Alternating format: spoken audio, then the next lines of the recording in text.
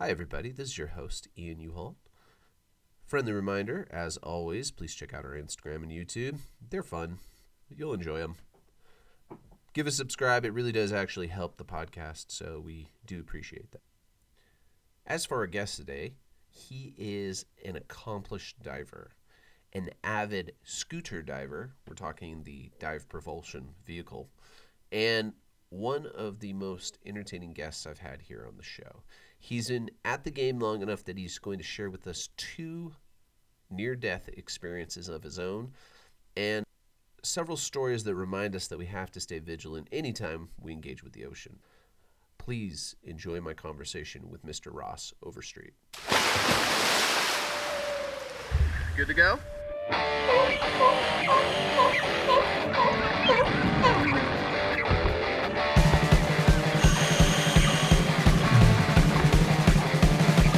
Welcome to Ocean Folk Podcast, the podcast where we speak to people who the ocean speaks to.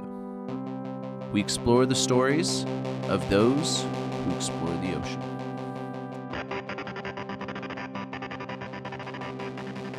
All right, Ross, welcome to Ocean Folks Podcast.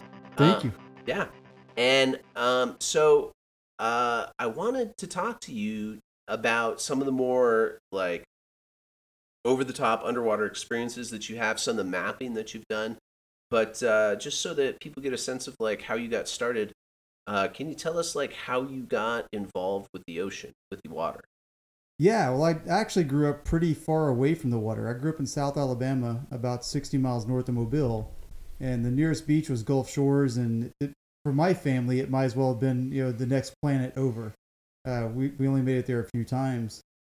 But I was lucky in that I had a giant swimming pool in my hometown. And it was actually, at some point, it was a pond. It was fed by a spring. And they built a concrete rim around it. And they put concrete bottom in the shallow portion. And the deeper portion either had gravel or sand or mud.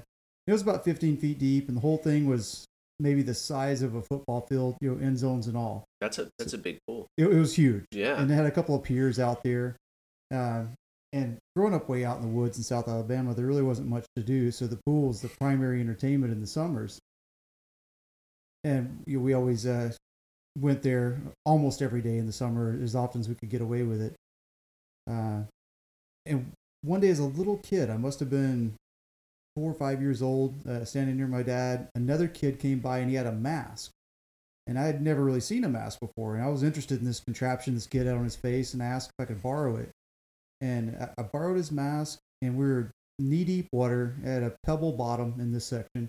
And I stuck my head underwater, and I saw the sunlight filtering down through the little wind waves on the top and saw the light pattern on these pebbles. And I was awestruck. It was the most beautiful thing I'd ever seen.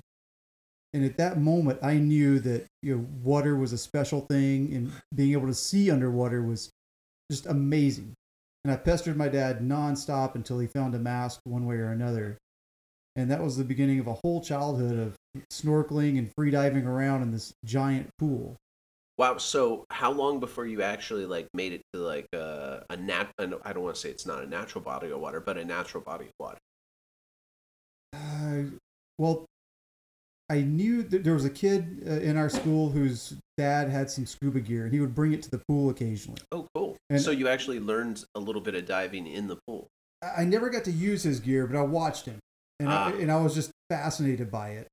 And then there was an older gentleman that I made friends with at the pool, and this would have been about 1980, that had learned to dive at some point, and I was chatting with him about diving, and he loaned me his diving manual, and it must have been a 1960s vintage diving manual. Do you remember what the agency was? It was one of the major ones, but I can't remember, and I'd probably get it wrong if I guessed. Right, okay. But it was really detailed, where they went over Boyle's Law and Charles' Law and all the physics, and they had beautiful diagrams, and they had diagrams of how the equipment worked, and it was far more detailed than you get in any modern manual. Well, one of the main arguments in modern scuba, at least from teaching perspective, is that students don't rely too much on their equipment, and that kind of deep thinking about what they're actually undertaking in diving is not there the way it used to.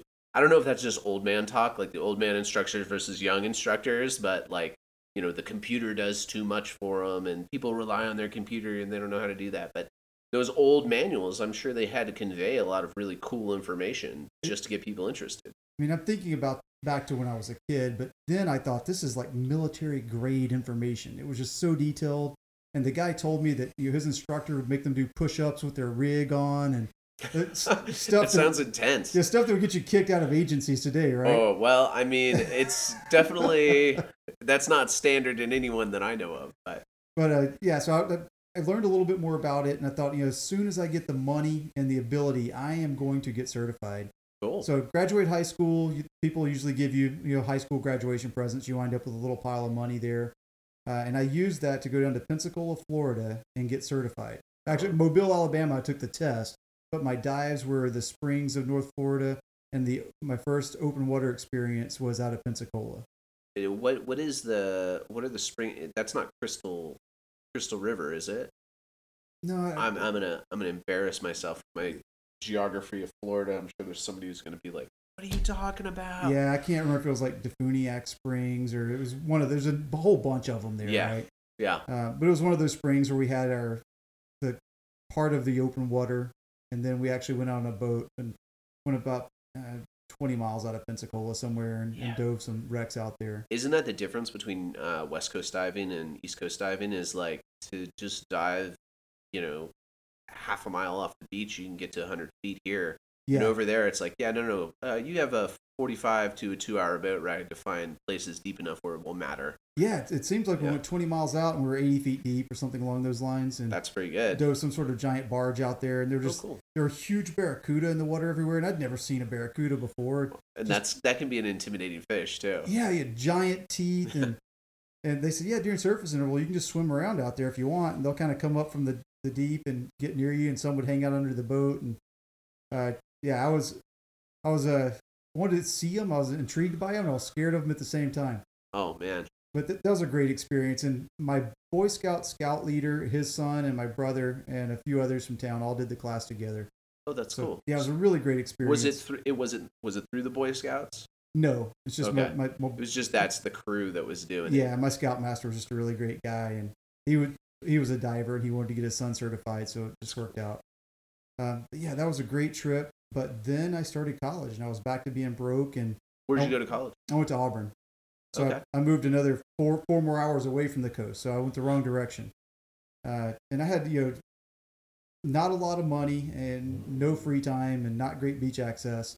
So I just had to kind of file it all away. There's a little hiatus there. Yeah. But I said, as soon as I get some money and time again, I'm going to do this. And I never had any intentions of moving to California.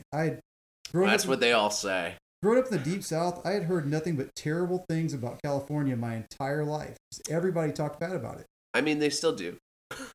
Probably, I'm assuming. Yeah, but I had a job interview with Boeing in Huntington Beach. Okay, cool. And I thought, I'm going to go out just to see what this place is all about, because I've just heard people talk crap about it my whole life.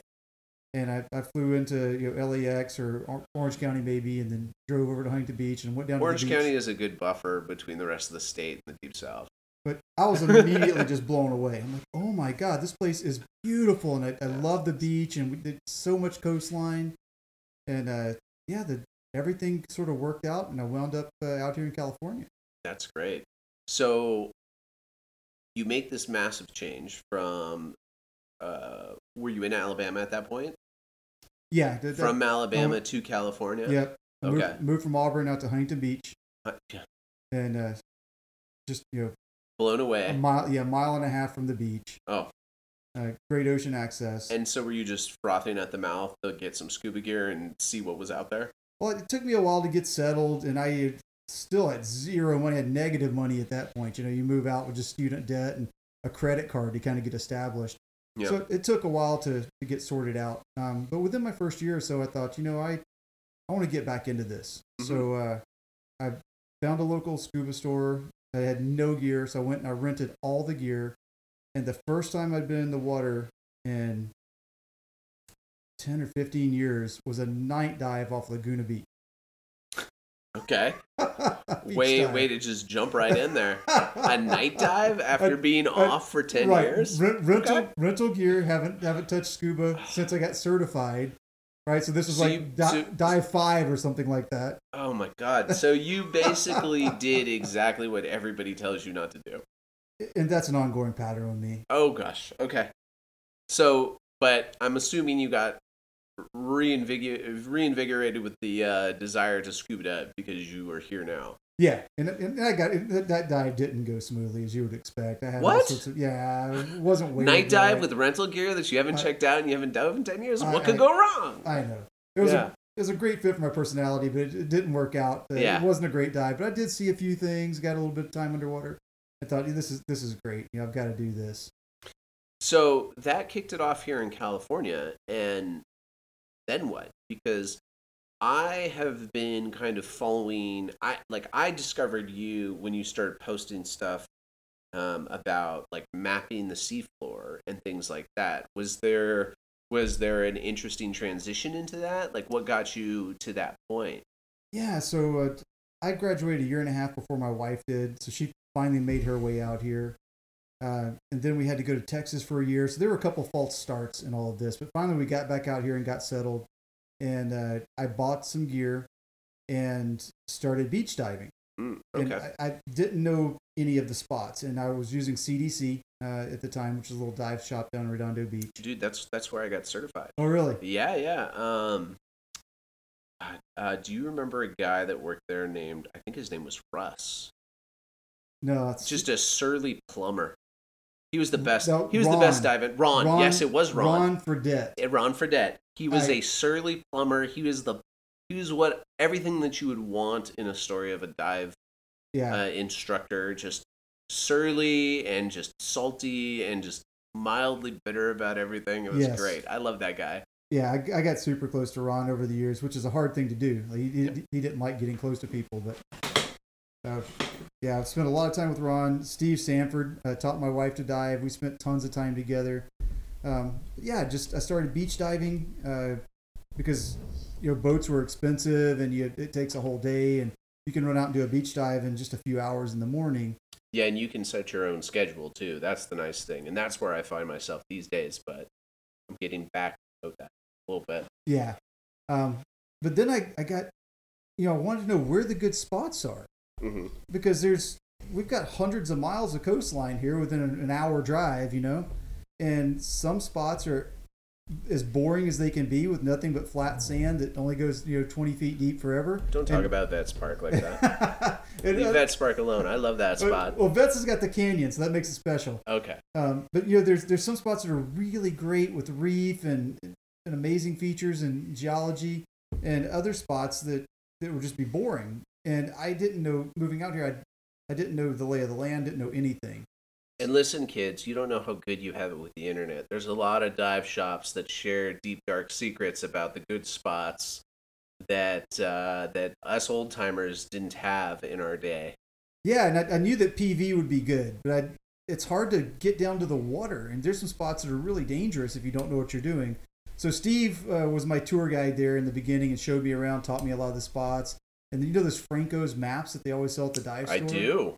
Those things are still, I don't think they've changed in the last 30 years, but they're still selling like hotcakes. They haven't changed, but I bought every Franco's map and just would study it for hours during the week and read the descriptions of what animals. He'd be like, this site has bat rays and spiny lobsters. And I'd make a note, okay, go check that out because I want to see a bat ray because I've never seen a bat ray. Right, as if bat rays were like, this is where I live. This is the Bat Ray Hotel.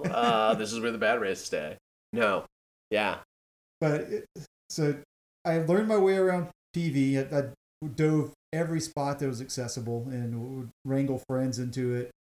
And got to where we were doing some pretty advanced dives. Neptune Cove? Have you ever dove that, like End of Hawthorne? I have done Neptune's Cove, but only from a boat. Because that's only what reasonable people do. It's ridiculous. So, how much of a hike is it to get down? It's probably like a 200-foot cliff. Yeah, it is. At least, right? But there's a little goat trail that goes down it. And those are the best to walk down in, 45, 50 pounds of scuba gear, right? Yep, and that craggy volcanic rock out there. in the end that just wants to shred everything. Mm-hmm. There's That'll just, put a hole in your wetsuit like nobody's yeah, business. just a few spots where you can put in without getting hurt there, and then you got the waves hit it, and sometimes there's a up and down vertical motion of the waves of 6 or 8 feet. It's a gnarly spot, but it's one of my favorites. So you've done the arch out there. yeah, The arch is fun. the arch is cool. But what was really neat is we would put in we put a vehicle at Christmas Tree, and put a vehicle at Neptune, and we would go in at Neptune and kick to Christmas Tree. Easier out. It's about a 3/4 mile. That's a kick. We had at the time I just had 95s, but since Steve worked at CDC, we'd pump these 95s up to 3,800 or something like that. So Kids, don't try this at home. Cave fill. Oh my gosh! And we'd get a bunch of us together. You did get certified in Florida, didn't you? My goodness. But we'd get 4 or 5 people, and it was just fantastic. Drop in. We'd all run out of air before we got to Christmas Tree. So you had to swim. Naturally. You had to swim the last 1/8 mile or 1/4 mile or something on the surface. We'd try to save a few hundred psi just to get out of the surf there at Christmas Tree if we had to. Christmas Tree's a beautiful spot, though. That's one of my favorite spots in all of PV. Yeah, it's usually clear. It's not too rocky. Like, you never know what you're gonna see. It's a beautiful spot. Water's always clear there. I feel like Neptune's is just a little bit too close to the point, and when you go out to Vicente, like, it has to be the perfect day if you're going to go out to the tip of PV. But Christmas Tree is usually pretty nice. But you guys like Neptune, huh? I like Neptune. I think it's more rock and less dirt there, so I've had better luck with Viz there. It's not a lot of people dive it. The fishermen hit it pretty hard, but it doesn't see a lot of divers. But that traverse is just a really neat dive to do that only crazy people do. Yeah, I agree with that statement. So that was great fun. I even talked my wife got certified, and I talked her into doing that dive. And I talked her. Then she never dove again. Well, she actually did 200 dives and then decided it wasn't her thing. But that is a persistent woman right there. She did 200 before she was like, nah, not really. Yeah. Did you take her to the Caribbean? That might win her back. It took her to Fiji. Oh, took her to Hawaii. Cool. Yeah, she's been to a couple nice places. Okay, so that'll keep you in the game. But I told her, I'm like, yeah, Neptune's no big deal. Everybody does Neptunes. So you realize we're recording you admitting that you lied to your wife, right? Okay, yeah, just so we're clear. So we're clear about what's happening right now. What's hilarious? She can listen to this. I can't stop her from listening to this. What's hilarious is to read her dive log in the early days and compare her log to my log. Because I'll be like, yeah, we're at Catalina and it was amazing. And it was super colorful, and the sun was coming through the kelp, and I saw a lobster. And her dive log would be like, it was freezing cold. Everything was gray. Ross tried to kill me again. You know, what is that saying about Eye of the Beholder and how that goes? Like, different things stand up to different people. So she never got a dry suit, I take it. She did. Oh, she did. Okay. She got a because nice, the cold thing can be solved with a dry suit. She got a nice $2,000 dry suit, dove it about a dozen times, and then decided to quit diving. I mean, it happens. Yeah. Well, the thing with Beth is she is absolutely gorgeous in the water. I mean, perfect and trim. above land. Yeah, right? Yes. But perfect trim, makes it look easy, looks super good, handles her gear well. But when she gets scared, she tends to kind of freeze up. It's just a natural reaction. It's a basic reaction. Some people have it. Mm-hmm. And another weird thing with her is when she gets scared, her breathing rate at least triples. I mean, she breathes super, super fast when she gets scared. And we had an incident. We were diving the Olympic, which is about 100 feet of water. It's a deeper dive, yeah. Yeah, I'm diving off my boat. She was on a Still 72 just because it was small and she could handle it easily. And normally her air consumption is fantastic, so it's normally not a problem. I think I had my 95. And I noticed her buoyancy wasn't that great. A few times during the dive, she would start to float up and wave at me or shine her light at me, and I'd run over and dump some air and get her back down. And I just thought she wasn't managing her gear well. I didn't realize it, but she had a problem with her BC inflator, and it was leaking air into her BC. And she didn't realize it either. Just all of a sudden, she'd find herself really positive. Yeah. And that's a sneaky one, though, because it's not You don't right. It's You don't not an hear it. obvious. It's not like nothing's. There's no bubbles going anywhere. Right. There's no like drastic change right away. It's just a slow problem happening. An experienced diver figures it out, dumps some air. It's no big deal. But for a new diver that just every now and then they find themselves really positive, they haven't added any air. It doesn't make sense. So about the third or fourth time this happened, and we were near the end of the dive now, she got really scared, and I didn't realize that she was scared. Mm-hmm. But it gotten to the point where it happened enough times that she was shaken, and it's not always easy to communicate certain things. No, and I'm not the greatest, most observant dive buddy. I am so happy to be underwater, and I'm having such a great time. I'm checking everything out. We all suffer from tunnel vision from time to time. I don't want to watch my buddy the whole time. Yeah, this is terrible. I'm admitting this. If I know it's a big dive, or my buddy's having trouble, or if I need to, I'll spend the extra effort and make sure they're okay. Yeah. But in general, I'm a little puppy bouncing all around, looking at everything, just having the time of my life. And I checked her air at some point, and she had 800 psi or something, and we were almost back to the anchor line, so it was all working out. And then we're almost the anchor line. I look back, and she's giving me the out of air symbol. That's not good. I thought, this is a ridiculous time to be doing a drill. We're at the end of a dive. That was your thought? That was my thought, because I just looked at her SPG. And it had like 700 or 800 psi. And now she's doing out of air, like within 3 minutes of that. So I thought, it's a crazy place to be doing a drill. This isn't safe. We had just clicked into DECO. We've got 100 foot ascent to do. So I'm just looking at her and maybe even giving her the hand signal, like, what the hell? She's like, I'm out of air. And then she spits her reg out, and she's swimming towards me. So I'm like, oh wow, this is a big deal. It's emergency.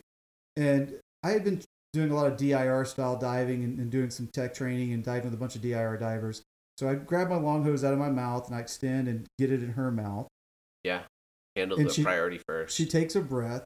And all the DIR training, the next thing you do is grab your SPG and check and see how much air you have to deal with this problem. And then you show them how much air you have. I'm sure she was really interested. So I'm just doing the thing I had been trained to do. Right, which is what everybody does in an emergency. They don't do it. They don't think clearly. They react to their training, which is a really good thing to keep in mind for anybody who's doing scuba. I screwed up because I took tech training and applied it to recreational situation. A really scared recreational person. Recreational level diver. Right. So I'm looking at my SPG and I'm about to show it to her, and I see my long hose fall back down in front of my face. No. And we're at the anchor line by this point, so I'm holding onto the anchor line, and I look up, and she's about 20 foot above me, kicking like hell to get back down because her BC had inflated again. So she's super positive. I loosened my grip on the anchor line. I think I had a light on as well, the Goodman handle. Shake that off and just kick up, holding onto the anchor line. And she's kicking down, and it's taking me longer to get to her than I want. And at some point, I see her start to swallow Probably water. her too. Yeah, she's probably longer than she wanted to be in that moment as well. She's starting to swallow water. Ooh. And we're like 80 feet. We're just clicked into DECO. Oh my so God. I get close to her. I grab the anchor line again. I'm way positive now. So if I let go, I'm going to be in a mess, right? I'm probably going to go to the surface or have to work really hard to dump air. And now the anchor line is going down in front of me. My long hose is going down in front of me. And my Goodman handle light is going down in front of me. And everything's all tangled up. And I'm using one hand to try to retrieve my long hose from this mix of things. And simultaneously holding your breath and also trying to keep track of your wife. By now, I've got my necklace and a backup that's around my neck. It's in my mouth, so I've got plenty of gas. So you have air, but you're trying to get her air. I'm trying to get her air, but I can't. I can only use one hand because I'm having to hold on to the anchor line because I'm way positive. So I finally get the long hose. I get it in her mouth and I grab her rig. So now she can't go anywhere. I got the line. We're both super positive, but we're breathing. Breathing's good. Yeah. So, yeah. And that's terrifying. And she just swallowed a couple of mouthfuls of water because she was within seconds of drowning. Oh, my God. Yeah, and at the time, So now you're both positive on a line. She's probably terrified. she is terrified. So You're probably freaked out a little bit too, trying to figure out what your next move is. yeah, and I'm also feeling pretty bad about how I've handled this. You're beating myself up a little bit because I just Of course. here I am, this badass diver that's pursuing some tech training, and I just screwed this thing all up, like in the worst possible way. Happens to the best of us. But I get rid of air that's in her wing, get her neutral. I get rid of mine. Now we're neutral. Now we're good. She's calmed down. She's holding onto the line, so I can let go of her, so I can use hands again. Do you remember, like, do you remember that moment vividly? Like, do you remember looking at her at that moment and what you thought she was going through? Like, I mean, what were your thoughts at that moment? Like, after you had kind of settled the emergency, like, how did you assess the situation, if you remember? The sight of her swimming down at, at a 60-degree angle, kicking as hard as she can, and swallowing water. Terrifying. Yeah, it's just terrifying. It's just burned in my memory. And it was nice, clear blue water, and there's the anchor line, and it was otherwise picture perfect scene, beautiful, right? Right. But here's my wife swimming down. Like the most horrible, the juxtaposition of the most horrible thing in your mind, your wife. Yeah. Struggling to find oxygen and beautiful surroundings of the ocean. And I just thought at some point she's going to pass out. I've got to be able to grab her and get us to the surface. And I think Claudette and somebody else, maybe Jeff Shaw or Elaine or somebody was with us. And they were the second dive team, and they were 5 minutes behind us, and they didn't see any of this. I mean, I'm sure it felt like it took 20 minutes, but it probably was all done in 20 seconds. Yeah, this whole story is like a minute and a half story or something. Right? Isn't that insane? But we were breathing. We had, I don't know, 700 psi or something to deal with. So I get us up to 20 feet. We hang out at 20 feet till the tank's dry, because we had built just a few minutes of deco, and got on the boat, and we were okay. And she dove a time or two after that just to kind of get back on the horse, but she just decided it wasn't her thing. That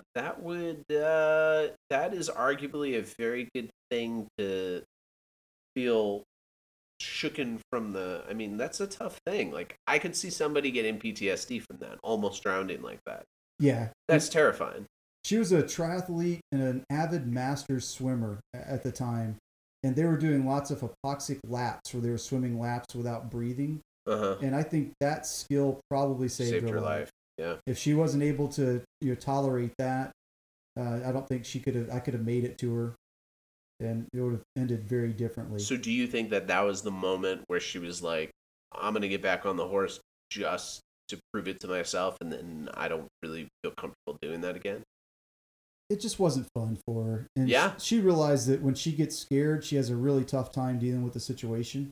When she's doing well and everything's smooth sailing, it's fine, but it was never super fun for her. Well, I mean, also too, like, I mean, nobody wants to pursue moments of terror. Yeah. you know? Or, it's just like, you don't want to have that in the back of your mind. I feel like I think anybody who could have that scenario, it would take a little bit of time to get over it, And if they didn't get over it, I think it wouldn't be out of the norm for anybody. Yeah, so this is where her career as a diver, dry suit diver, kind of ended. Yeah. With that kind of a couple more dives and just to prove it to herself that she could get over it, which is admirable on its own that she got back in the water after that. She likes warm water, shallow water, bright light. She keeps saying that she'll probably get back into tropical diving one day in very easy places. That's not terrible. Yeah, but cold California and deep just aren't her thing, and I absolutely love that. I love deep, dark, and scary. You pursue the monsters in the deep. I do. It's a little bit of a thrill seeker there, and it feels like it's a secret place. It feels like you should tiptoe and whisper, and you're not supposed to be there. And it's a special thing to be able to sneak around this deep, dark wreck and see what's going on. I just love the way that feels. And for her, it's terrifying. So people just process it differently, right? Well, and people get kicks out of different things. Like, that's always. Some people like going in cars very fast. Sometimes Yeah. speed in cars is completely uncomfortable for people, right? Same difference. And I love all the gear. I think it's fantastic. And she's just the opposite. She's not a gear person. Yeah, let's talk about the gear. So you did something that I think very few individuals did, and you purchased a fill station from a dive shop going out of business. Can we talk about that for a second? Yeah. Yeah, I've had a small compressor for many years, maybe 10 years, and I've been doing my own fills. And I wanted to make my own nitrox, and I just had a small compressor, so I needed to be able to do partial pressure blending. So I had to learn how to oxygen clean tanks and rebuild valves. And Simple Green. yeah, it's the Vance Harlow's Airspeed Press book says it's kitchen science, not rocket science. Right? It's like doing the dishes, basically. My brother works in a clean room. He calls himself a glorified dishwasher. Yeah. So over the years, I had a fill whip, and I had tea bottles of oxygen. I was doing partial pressure blending, and so I've been at this for a long time. But then my friend Tobin left California. He closed his dive business, Deep Sea Supply, and moved to Nevada. And he had some leftover helium bottles. So he gave me a bunch of helium bottles, and at the time I thought it was a lifetime supply. It was a bunch of bottles. There's at least like 10, right? Well, it was 9 bottles, but I didn't. I went to a shop and took my trailer and got them all and brought them all to the house. And as I was working with them here, I realized that 6 were empty. Oh. And they were full in storage. It's just the helium leaked out. Helium doesn't like to stay in containers. And there was some slight problem with the valves, and over the years, it just all leaked out. So it was still a very generous gift. I still have some helium, but I didn't have the lifetime supply that I thought I did. But I thought I had a lifetime supply at the time. And then I had a good friend who was doing a lot of tech diving with me, Christian Norman. Mm-hmm. And a local dive store closed and wanted to sell us their setup. And it was advertised to be in good working condition. And Christian wanted to go in halves. You have to remember that's by dive shop standard. Yeah, I should have known better. I learned so much in this project. But Christian agreed to pay half, and he was going to help me rebuild it, and we're going to move it here to the house. I had to build an extension on my garage and my concrete pad and everything, so I get the gear here. And we could do a whole show just on fill station, maintenance, and how to inspect a system that you may be considering purchasing that was used. But long story short, every single component of this fill station had major issues. So I spent... You rebuilt a booster all by yourself, correct? It's worse than that. I rebuilt the high pressure compressor, a full rebuild of the high pressure compressor, new bearings in the motor that drives it, new motor on the low pressure compressor, rebuilt the drain valves on the high pressure compressor. The manifold was put together all crazy, took it apart, cleaned it, put it back together in a better way. Most of the hoses were leaking, had to build new hoses. I learned how to work with stainless steel tubing and swage lock fittings, bought all the tooling for that. The Haskell died within a minute of operation after I got it here to the house. Had to completely rebuild the Haskell. That was about $3,000 in parts, on top of everything else. But you're not bitter at all. It was all... At the time I wasn't diving, I didn't have a boat, and it was all of my nights and weekends for a year working on this thing. And for the record, I would like to say that he is still married, despite all of this, almost killing his wife and rebuilding an entire compressor by himself. So he must have some redeeming quality that is superseding all of this, just to give him credit where it's due. So I didn't have the helium that I thought I had. Then Christian quit diving as soon as we bought the fill station, and he sold his boat. So I lost my tech dive buddy. I lost the boat we were going out on. So the whole premise behind getting a fill station got destroyed, and it ate up a year of free time. But it's working now, and I've managed to put the puzzle back together. That's good. Yeah. And you're diving some of these more advanced sites more regularly now. Yeah, well, it's, as we were talking earlier, to be able to do tech dives requires lots of moving parts to come together.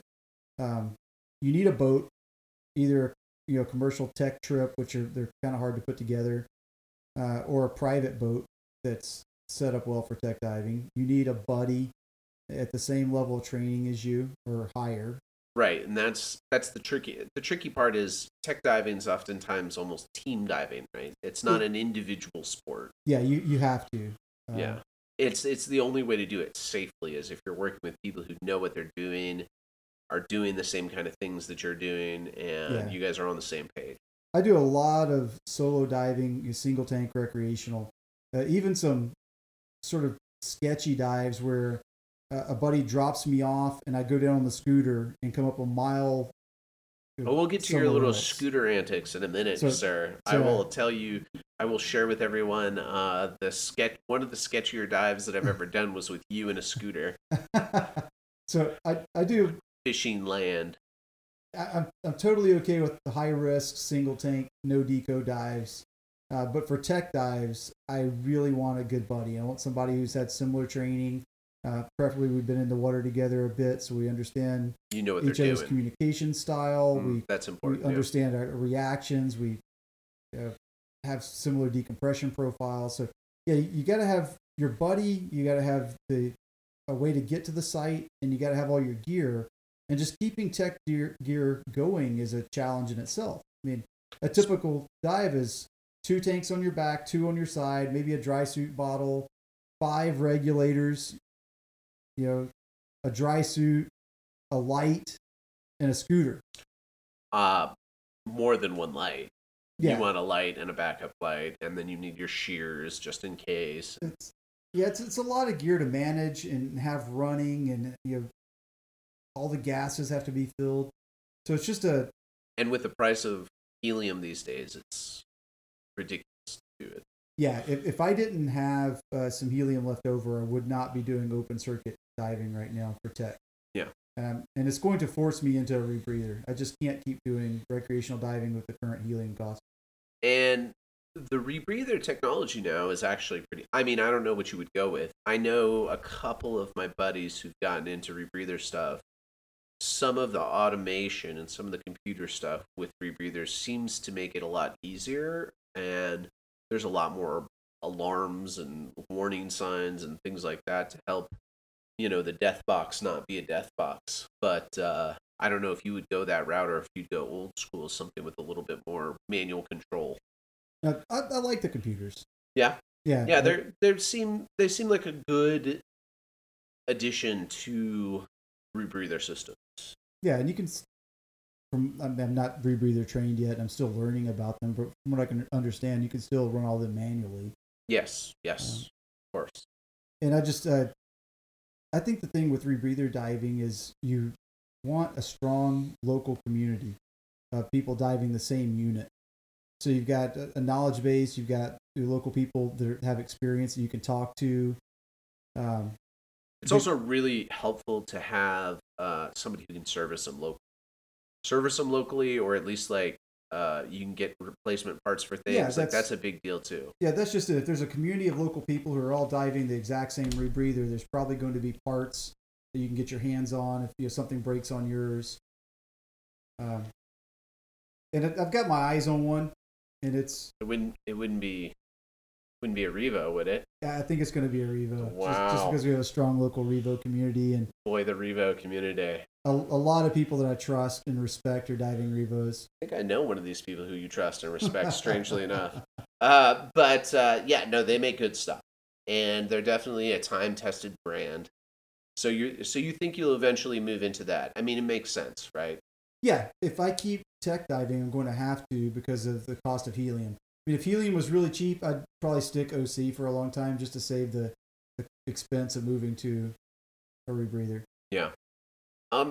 So your tech diving has taken you into some pretty interesting spots. Everything from the the local submarine UB-88 to actually you just went out on the caissons, which is, if I were to explain it to somebody who had never seen them, basically a giant concrete form for making bridges that they dumped out in the San Pedro. Is it San Pedro flats? Yeah, San Pedro Shelf, the big flat area out in front of LA Harbor. There's 2 of them out there in diveable depths. There's another one that's probably in deep water somewhere.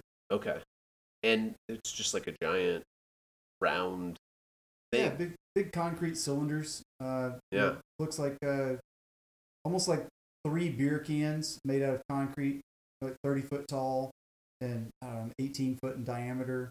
They're only 30 feet tall. I don't know why I thought they were bigger than that. Maybe 35 feet tall. The shallow one, actually, the top of it's like 120 something. Okay. And I can take you out, and if we drop the anchor well, you don't have to go to the bottom. You could dive the top of it.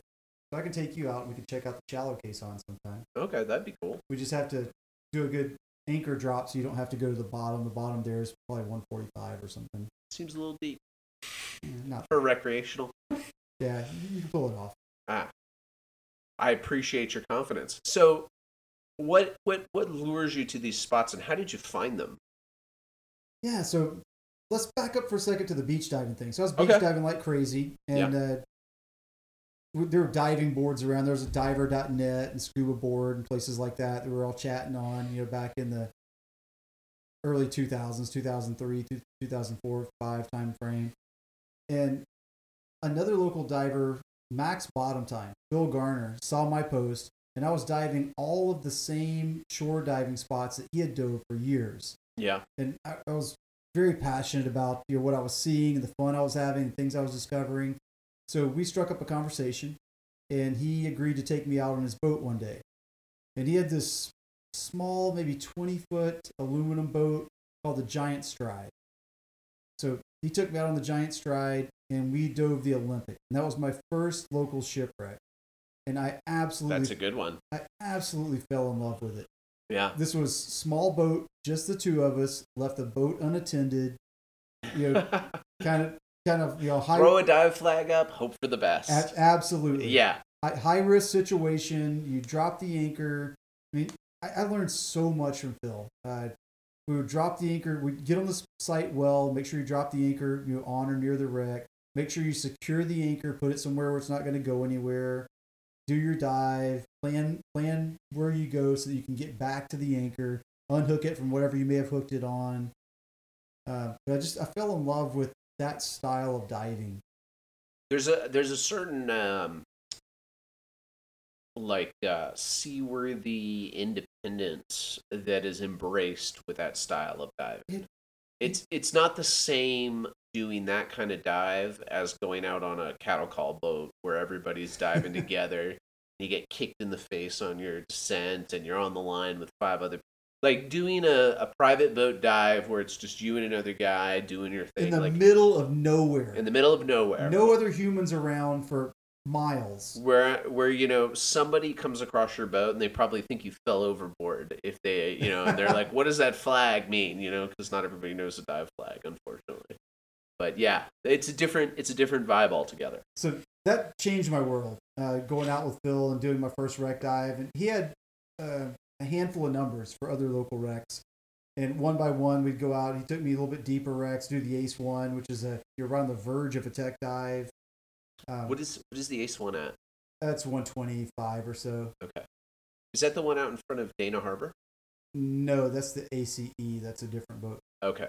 Ace One's a World War II landing craft. It's upside down, and it was one of the few local spots that was guaranteed metridiums. It had lots of big white metridiums on it. So just a gorgeous spot. Interesting story there is there's tons of metridiums on the Ace One. It's just a couple of miles away from the Olympic. There's no metridiums on the Olympic. We thought it'd be really cool if there were metridiums on the Olympic too, right? Oh no. Where is this going? So we did a dive where I went down and swam a 5-gallon bucket around, and we found metridiums that were just attached to little tiny pieces of metal on the seafloor. So I didn't have to rip them off the wreck or do anything damaging to them. I could just pick them up and collect them. And I collected a bucket full of metridiums, got them up. We drove over to the Olympic, and I put metridiums on the Olympic. God, I hope this isn't illegal. I have no idea about that. If it's not illegal, it doesn't sound like a great idea. I got to be honest with you.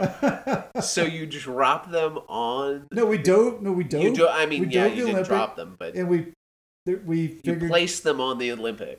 Yeah, we went over to the stern, which is a place where there's usually current. It's like the sand is washed out from around it, where there's current flowing there. Okay. We strategically placed 7 of them, and then we visited them over a number of months. And Did they stay? They didn't make it.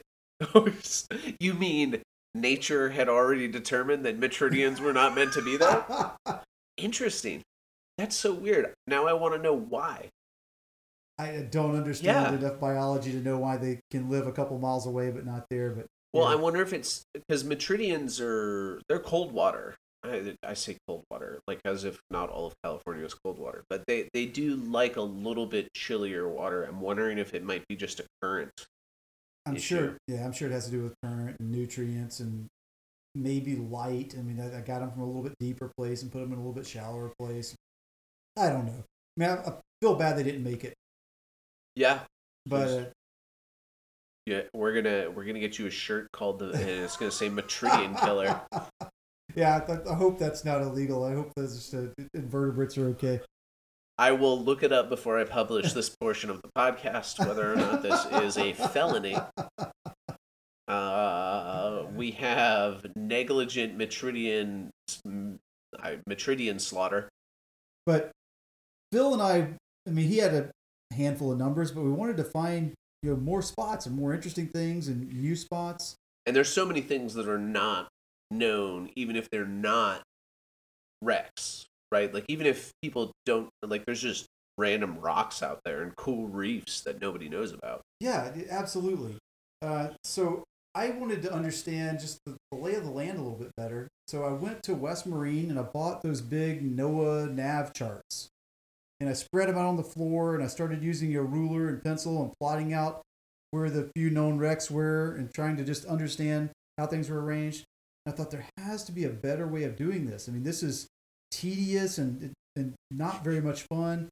And I've always had a job in technology involving computers and measurement, so I'm very tech savvy. And I thought there's got to be some mapping programs out there.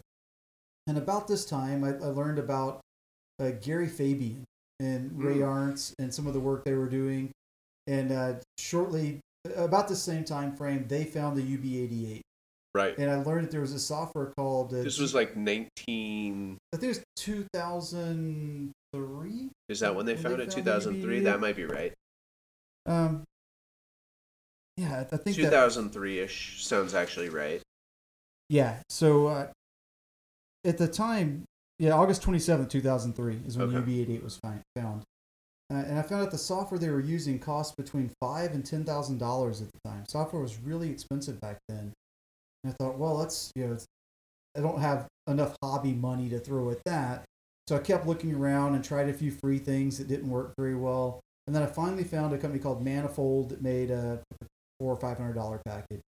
And I thought, okay, I can spring for that. So I got that and started learning how to download data that the USGS and NOAA and others published and turn them into maps. And now you could just overlay all of your waypoints from your GPS. And even better, you could look at the data and find things that look interesting and get their GPS coordinates. And then you could go out and dive them and see what was really there. That's a game changer. Yeah, and Fabian had many-year head start on me. He had ran into the same problem years earlier. And I have tremendous respect for him. I mean, he's a fantastic researcher and a really nice guy. And he made some fishing charts that are super cool and had a lot of the fishing spots on there before I even knew what GIS stood for. Yeah. What does it stand for? Geographic Information Systems. Oh. It's just, it's a type of software. Just more obvious than I expected. Yeah, just like CAD software is a generic drawing package where you draw things. Right. This is like a mapping package where you're able to map things. And you can download data for the coastline. You can download some land stuff if you want, or aerial imagery so that part looks nice. And you can download bathymetry, which is a 3D map of the bottom. And then you can look around at the bathymetry and find interesting features that may be something. And then you go out there and you drive the boat over it. And if it looks good on sonar, maybe there's a little bump, maybe there's a fish cloud. That's interesting. Yeah. Fish hang out on structure, like wrecks, right? Right. And then you could either put a diver on it, or if you had a drop cam, you could put a drop cam on it. How long have drop cams been out? I thought that was a relatively new thing. Nah, they've been around a long time, but they're really hard to use. Theoretically, it seems like a great concept. You drive the boat over a spot, you drop the camera down, but it never points where you want it to point, and there's current and wind like pushing you one way or the other way. And Well, then also if you hang a weighted line off of any boat, it doesn't hang straight. right, it usually Right. goes one way or the I'm other. imagining too. It's probably dark down there, so you probably need to attach a light or something.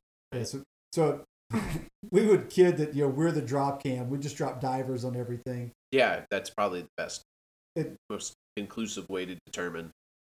But in the early days, the data wasn't that good. It was 16-meter resolution, so you would have That's not great. a depth measurement every 50 feet or so. Okay. So it would have to be a very big structure to show up on the data. But you got two layers of data. You got the bathymetry, which is a 3D map of the bottom, and you got what they call backscatter, which is essentially the loudness of the echo. So a hard metal thing would show up as a bright spot, have a very hard echo, and soft mud bottom would show up as dark because it absorbed most of the sonar energy and didn't reflect much. Okay. So we could combine things that we saw on the bathymetry layer and on the backscatter layer and come up with these target lists. So for a couple of years, Phil and I would create these target lists during the week and would drive the boat around on weekends. And if we saw a fish cloud on something or just some interesting structure, we'd go down and see what it was.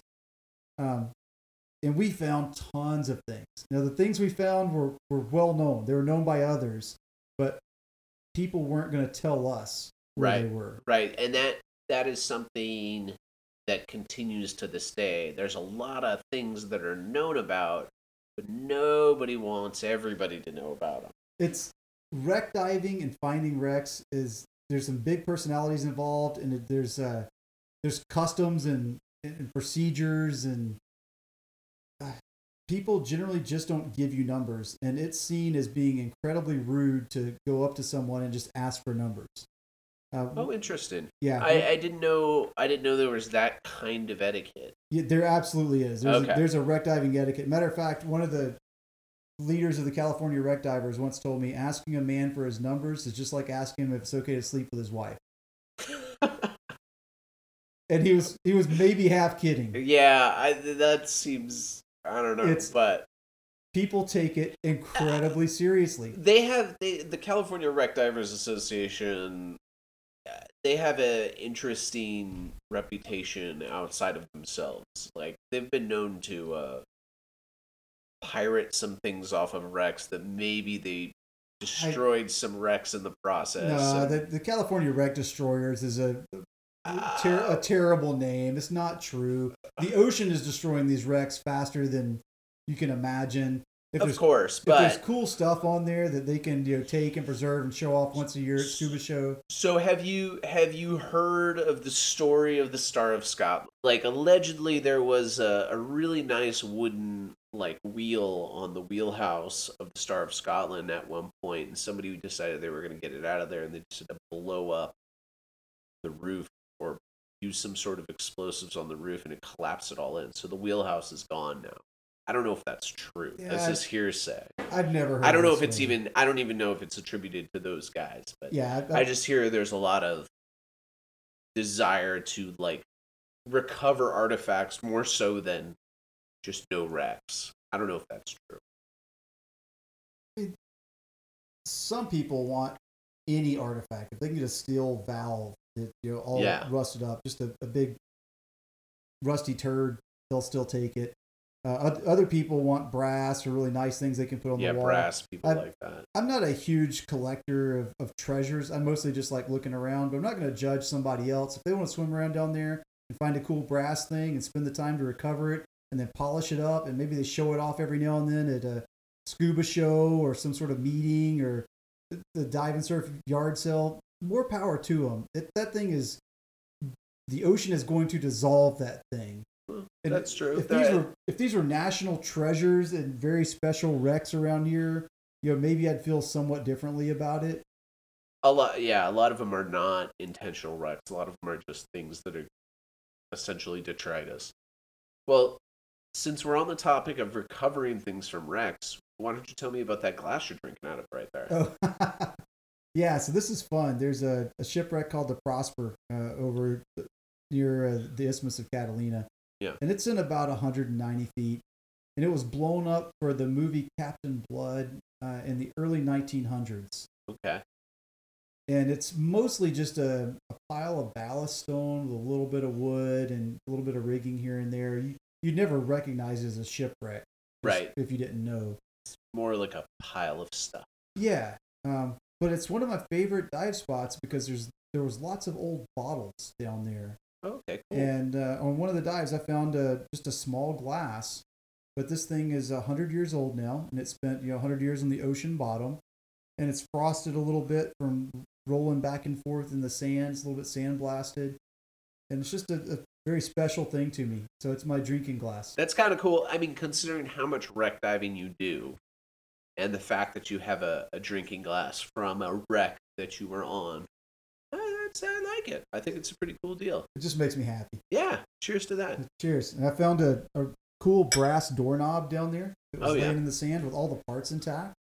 Nice. So I have that, and I have a handful of small bottles. And I don't feel like taking those things as detracting from the wreck, and it's going to make someone else's No. experience. You're not destroying the wreck. Yeah, I'm not blowing it up or cutting giant holes in things. Like, Yeah. I think everybody would agree that's poor form. Yeah, I agree with that. Um, Well, so what would you say is like? I know you had a hand in finding the discovering the UB-88 for yourself, but besides that, like, what would you say is some of your favorite spots that you've discovered? I guess I don't. Am I asking you to sleep with your wife? I mean, I'm not asking for numbers, but like maybe cool experiences that you've had in discovering wrecks. I mean, I know we recently talked about a giant, was it an engine block or wench or something that you found near a local dive site in Redondo Beach on your scooter? Oh yeah, that's a hydro hoist. Hydro hoist, that's what it was. So it's a boat lift. So a hydro hoist is, if you don't want to leave your boat in the water, there are these two pontoons that are normally submerged, and it has the equivalent of a boat trailer mounted to them. Okay. So you can drive up on this thing, and then you pump the water out of those pontoons, and it raises your boat out of the water. Right. So you don't have to have bottom paint. Just keeps your boat protected a little bit. I found one of those from Vets Park on my scooter one day. Yeah. And I was out messing around by myself. It was a gorgeous day, 60-foot viz, maybe even better. And I wanted to do a long-distance scooter trip. Now, when you say a long-distance scooter trip, what was your total, like, what's the I guess terrain covered? We're talking like a half mile? Well, on a similar trip, I towed a GPS on the surface. I had a line going up to a buoy with a GPS and a waterproof housing up there because I wanted to see exactly where I went, because you don't know where you go otherwise. Of course, right? Yeah. And I did this with Claudette Dorsey. I've done a couple of these dives with her. On one dive, we went 1.2 miles. On another dive, we went 2 miles. God. So cover a lot of ground. That's a lot of ground. And if I'm by myself, I can go even faster because I don't have to look for anybody. I don't have to slow down. Yeah, you have the like supercharged version of a scooter, don't you? What is this? What model do you have? It's the Cuda Fury. Yeah. So it's like a Cuda 400, but with a really big battery made by Deep Sea Supply, and it's got a couple hour runtime, even at high gear. So when I'm by myself, I don't have to look for anybody. I don't have to slow down. I don't have to get off the trigger. So I can spend 70 to 90 minutes running a couple hundred feet a minute. Wow. And this was a gorgeous day. So I was way out there. I was getting near my turn point, my half air basically. Yeah. And I see this giant school of fish. And I can see forever. The viz is amazing that day. So I hang out with the school of fish because it was so cool. And the sea lion comes by and he's doing his thing. So I'm hanging out with the sea lion. And then right off the edge of Viz, I see a structure. Now, there's not supposed to be a structure out here. This is supposed to be sand barrens in the edge of the canyon, right? Yeah. So I go over, and that's where I found that hydro hoist. Oh, that's cool. And it had the halibut by it. It's packed full of lobster. There's lots of rockfish around it. So I hung out there longer than I should, and now I don't have enough air to get back the same way that I came. I'm not going to make it all the way back. Okay. So I'm like, okay, change of plans. Got to do something different.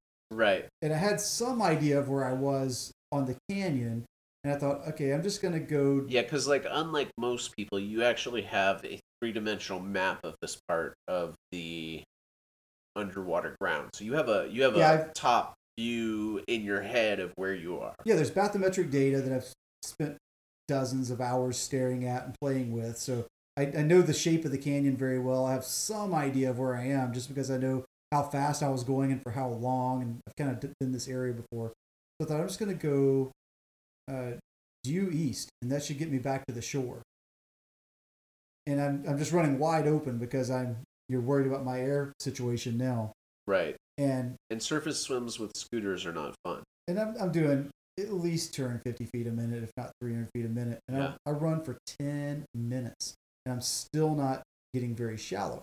And I went halfway up in the water column too, just so I'm not all the way at the bottom. I'm like at 40 feet. Okay. And I'm going and going and going, and there's sand. And at some point, I see a huge black sea bass like swimming along. This is crazy. I've never seen this black sea bass. Like I saw everything on a beach dive, right? Yeah, right. And then I see the pier pilings for Topaz Jetty. So I'm like, okay, at least I'm in the right neighborhood, but I'm still not at the shoreline yet. Right. And then finally I surfaced, and I was in a good spot. I was over there by the break, that little jetty that sticks out near Topaz. Yeah. So, and I was able just to scoot up the coast, in 10 feet. So it all worked out. So was this black sea bass in open water at 40 feet? Like just swimming around? Probably like 60 feet, and he was heading down into the canyon. I think he was over by the pier pilings, the Topaz Jetty pilings. And I think I spooked him, and he headed back to the canyon. And I think it was a black sea bass because it was an animal of that size, and it wasn't a sea lion. So it was either a shark or a black sea bass. Okay. But it was very large. I've had a friend see, I've seen sharks there, but also I've had friends who've seen thresher sharks there.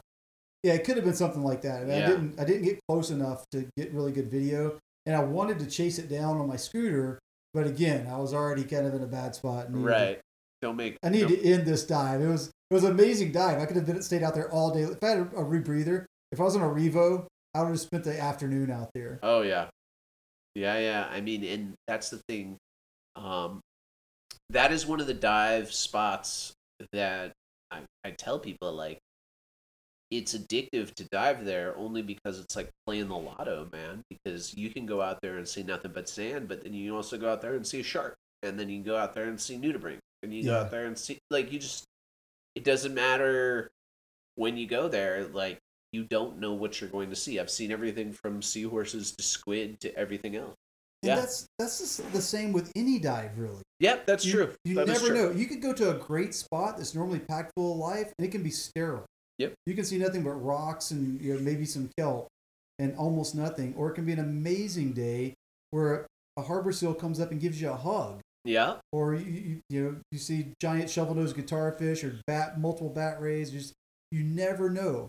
And you can have both those experiences at the same dive spot 100 yards apart, right? Like, these guys over here had an amazing dive, and you had nothing terrible. And the thing I've learned is you never give up on a dive. Yeah, as long as your face is in the water, there's still a chance you're going to see something cool. I had a dull dive one time off Palos Verdes at the archery range. I know where it is. It's on the south side. Yeah, so dove that. It wasn't great viz, and we were lobster hunting. Didn't catch many lobsters. And we're trying to get out, and we're in like waist deep water, and I look down, there's a halibut. And it's decent size. It's like 2 feet long. Yeah, that's legal.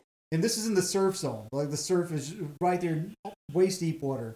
And then right beside it is a bigger halibut. This one's like 3 feet long. And then right beside it is a bigger halibut. No way. This one had to be 4 feet long. They were lined up right in the surf zone, just side by side.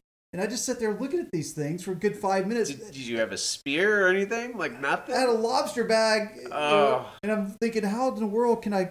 They won't There's fit. No way. There's no way. There's no way. But the coolest part of the dive was me standing up with my fins off, bent over at the waist, so I can look at these giant halibut. Yeah, and there's probably somebody on shore going, like, what's wrong with that guy? Right? Isn't that how that always goes? Yeah. And at Flat Rock, I've had dives, there's mediocre dives, and you're getting out, and there's a cool shark. A small one. Leopard sharks, yeah. A couple feet long. Same thing. I did a dive at Shaw's Cove in Laguna Beach, and, people will pop up out of the water in about 10, 15 feet, kick in, and this and that. Well, I stayed under the water, and I swam along the rocks until you get right in by the shore. And in the shallows, we're talking like 3 feet deep, 2 feet deep. There's a clutch of maybe 5 or 6 juvenile leopard sharks. Mhm. We're talking a foot long, and they're just swimming around back and forth. And I spent the rest of my rest of my dive just sitting there watching them swim back and forth, just chilling. And it's like nobody would look for them there. Yeah, and they just happen to be there. I saw a baby moray eel in the surf zone at Haggerty's kidding. one time. Baby? A tiny one. What is it like? Okay, so I've seen a juvenile or a baby wolf eel once. Scared the heck out of me. It looked like a ribbon eel. It was flipping all around. It was orange. It was out of its hole. I was looking for lobster, so of course I didn't have my camera. Yeah. And I flip over a rock, and this orange ribbon comes swooping out at me, and it scared the bejesus out of me. I had no idea what I was looking at, and then I just started doing some research, and I was like, I think it was a wolf eel.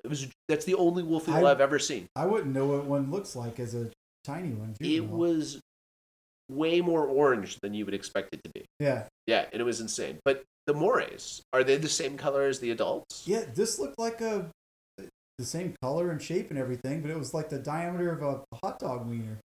Man, that's crazy. Yeah, like a tiny little guy. They're kind of fun when they're that size. Yeah, and I've seen a mantis shrimp. Like, just never give up. Like, there's so many dives where the very tail end of the dive, or almost getting out of the water, you see a cool thing.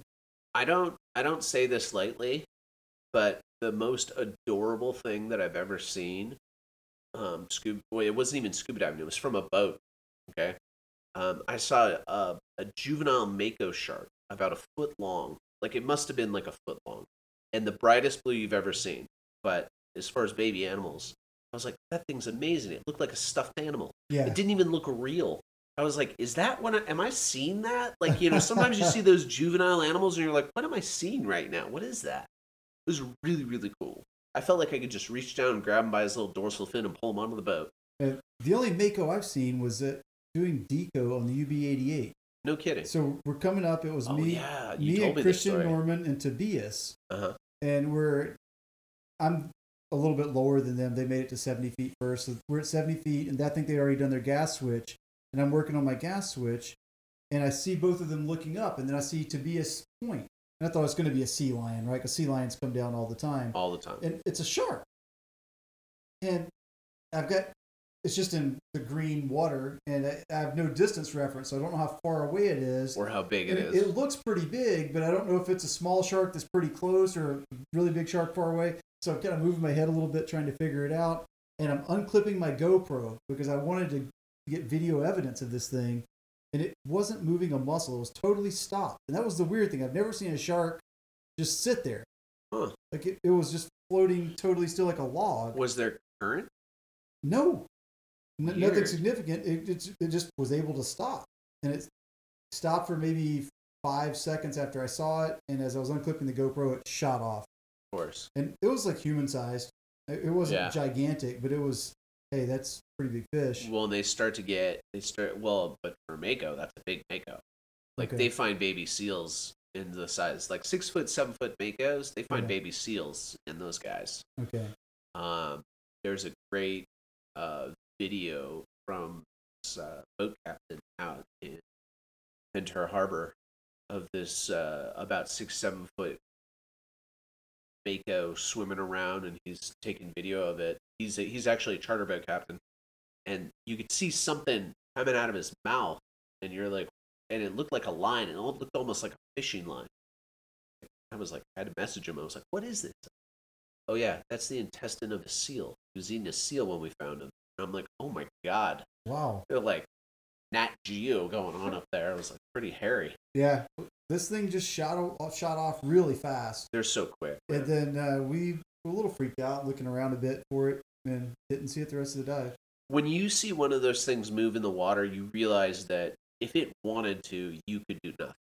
There's nothing you could do to stop it. Yeah, in your mind, you think, okay, I got a dive knife. Well, you got an hour of deco, right? If you do UB-88 for 25, 30-minute bottom time, you got almost an hour of deco. You can't go to the surface. It's going to have a really ugly ending. So if something starts bothering you, you really hope it's like the Jaws movie where it circles for a while, so you see it, and it gets for about 45 minutes, please. It gets progressively closer, and then you're able to like unclip one of your Deco bottles and bang it with it. Or No, dude! You shove that in his mouth, it bites down and it explodes. Yeah. Didn't you watch the movie? Come on. Maybe you can offer it your scooter, and it bites on your scooter and realizes it's not tasty, and it goes away. Yeah. But yeah, in real life, this thing knows you're there. You don't know it's there. It knows where you're looking. It can move. Well, you saw the video of the guys doing deco on the backside. They were on the Infidel backside of Catalina. Yeah. And they had a 16-footer circling for a while. That's amazing video. Yeah. That would get a little freaky. 16 foot is a big fish. Yeah, and if I can see it in this clear water like Catalina, I feel a lot better about the situation. 100%. When I'm doing deco and 8-foot viz or something like that, it's a mind game. And really, you could freak yourself out. Oh, I've had conversations. There is, when you're doing a free ascent, like you can't find the anchor line, or if you're just doing a shore dive and you misplaced yourself and you got to do a safety stop or a deco. Yeah. Just in the green. It's your mind plays tricks on you. You're by yourself and you're out there and you think, what if the big shark just looking up at me and I'm a silhouette and it's just going to hit me at 30 miles an hour? And I tell myself, I'm more likely to see a dolphin right now than I am a shark. See, I go the opposite direction. I say, I'm going to roll and it's going to bite my tank. That's the way it just makes it so that I can finish my deco. It's not going to work. I know that. But. Statistically, I'm so much more likely to see a dolphin or a mola mola or a sea turtle than I am a big shark. Yeah. I just tell myself, quit thinking about the shark. Think about the cool thing. There's probably a dolphin down there. Look for it, just chill. Have you had that experience here in California? Have you seen a dolphin free swimming? I've got 10 minutes of video of me playing with a pod of dolphins, me and Claudette Dorsey off Ship Rock. No way. Yep. Dolphins, I have jumped in the water in front of schools of like 15 or 30 dolphins, and they've avoided me like the plague. You need a scooter. They don't like swimming people. We're slow and dumb and no fun if you're swimming. If you have a scooter, now you're interesting. I see. That is why that makes more sense. So Claudette and I had scooters and we were playing around off Ship Rock, and a couple of dolphins came up and I was blown away. I'm like, oh my God, they're dolphins. We got up beside them, and then they blasted off and we thought, oh, that was a neat experience. We saw a few seconds of 2 dolphins. They came back with their buddies. There was like 7 dolphins. Oh my god! And for 10 minutes, we played with these dolphins, and we were going as fast as we could on high-end scooters. Oh, and they were probably just blazing past you. They would slow down and wait for us. Oh, that's because great. It was fun. Oh yeah. But they don't care about staying horizontal. They go up or down just as fast as they go horizontal. And I almost blew my ears out that day because I'm trying to video them. So I've got the scooter in one hand, camera in the other hand, so I can't touch my nose to clear. Oh my gosh. If they went down, I would go down. And I didn't want to stop and grab my nose and miss them and mess up the video. So I beat up my ears so bad that day. But it was fantastic. Oh my God, I couldn't even imagine. They were so close that I couldn't see the whole dolphin. I would have to scooter away from them to see the whole animal because they were that close. I may just buy a scooter based off that story alone. And I don't think I'm the only one. That sounds amazing. I've seen dolphins, I think, 3 times. Once I was kicking, and it's just a glancing, you see it for a second, it goes away. Right. The other time is I'm diving the UB-88 with John Sampson and Karen Cleveland, and I drop a GoPro as I'm getting in the water. And it was a borrowed GoPro from a friend. I dropped the whole thing. On accident or on purpose? On accident. I was trying to wear one of those head rigs. It's like headgear. It's the first time I'd ever touched one of those. And I think I roll off the boat and the GoPro just sinks and goes away. So, and it's a borrowed GoPro. So now I'm in it for $300 or $400. I have to buy the GoPro for a friend. So they jump in and we go down to the wreck. And I tell them I'm going to go look for the GoPro. Because I had some idea of where it was. It was a fantastic viz day. So, okay. So they're diving. They're doing the UB-88. And I'm... on a GoPro hunt.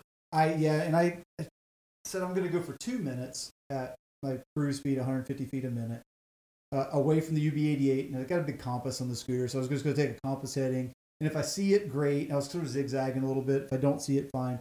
So I go my 2 minutes. I'm like 300 feet away from the wreck now. By myself, 190. Again, not the smartest What move. could go wrong? I know. Bad idea. So I don't see it, so I turn around, I'm heading back, and I'm not seeing the wreck.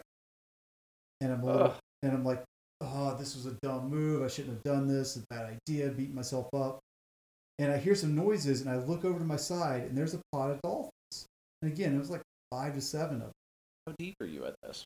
On the bottom, 190. Oh, Jesus. So Okay. I thought, well, this is cool. Like, at least I got some buddies here. Like, they can't really help me if I get in trouble, but it's kind of fun. I didn't feel alone. I felt like this is something I felt comfort. Right. Here's the dolphins. And I thought, and they were kind of going this general direction I thought I needed to go anyway. So I'm just going to go with these guys for a few minutes here and enjoy it. And they went right over to the wreck. They kind of like, it seems like they took me to the wreck, right? We're going to say they guided you back. It's another story of dolphins saving man. No. I can't say that. No. 100%. That is the only possibility. I remember thinking, this is super cheesy. I'm not going to tell people the dolphins guided me to the wreck. The dolphins guided you back, man. Just embrace the story. But it kind of felt that way. And I made it back to the wreck, and I hooked back up with John and Karen, and it was all fantastic. You're like, did you guys even see the dolphins? They didn't see them. Of course not. Because they guided you back to the wreck, and then they left. I didn't have a GoPro to film them because I just lost the GoPro, right? They're probably like, yeah, right, Ross. exactly, sure. Okay, yeah, we saw blue whale, okay. That's great.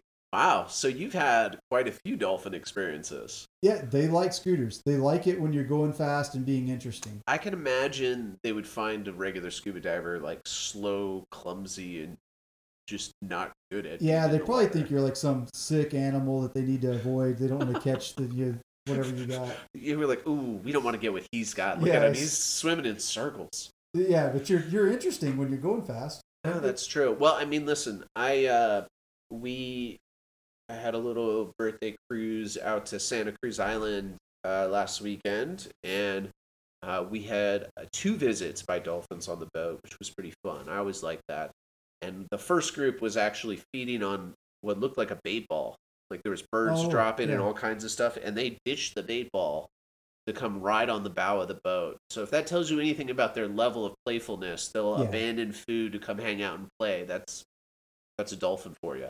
Yeah, the thing that was really surprising to me is they have a lot of different body movements and postures and almost like facial expressions, but I think they're doing it with their whole body. I think they're using their bodies to communicate. You're talking like somebody who's had way too much time with dolphins, my friend. I gotta be honest. I got 11 minutes total. Right? Yeah, okay. Well, and now you think they're winking at you. Okay. No, but they don't just swim like a fish swims. I mean, a fish just kind of does its thing. It locomotes from one place to another. Yeah. The dolphin was hunching their backs and scrunching up at times, and interesting. They were moving in ways that it seemed like it was just expressive. Interesting, expressive.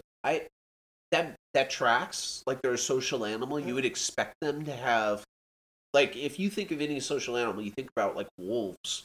Like there's all kinds of behaviors that they have. Yeah, postures and the hair raising on the back and hunching, rolling on the ground, submissiveness, dominance, exactly. like all that kind of stuff that goes along with like setting up stuff. It would make sense that would be in dolphin culture as well. Yeah, I'm sure some dolphin researchers rolling their eyes right now going, this is well known, it's been researched for 100 years, these guys are idiots.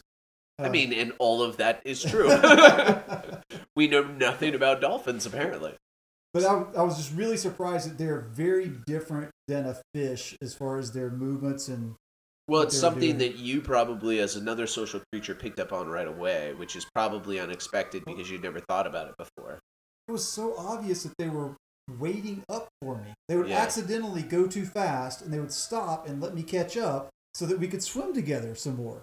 Yeah. And it was just crazy. And Claudette's right there with me. So it's me and Claudette and these dolphins, and we're just having a blast. And it was the most amazing thing.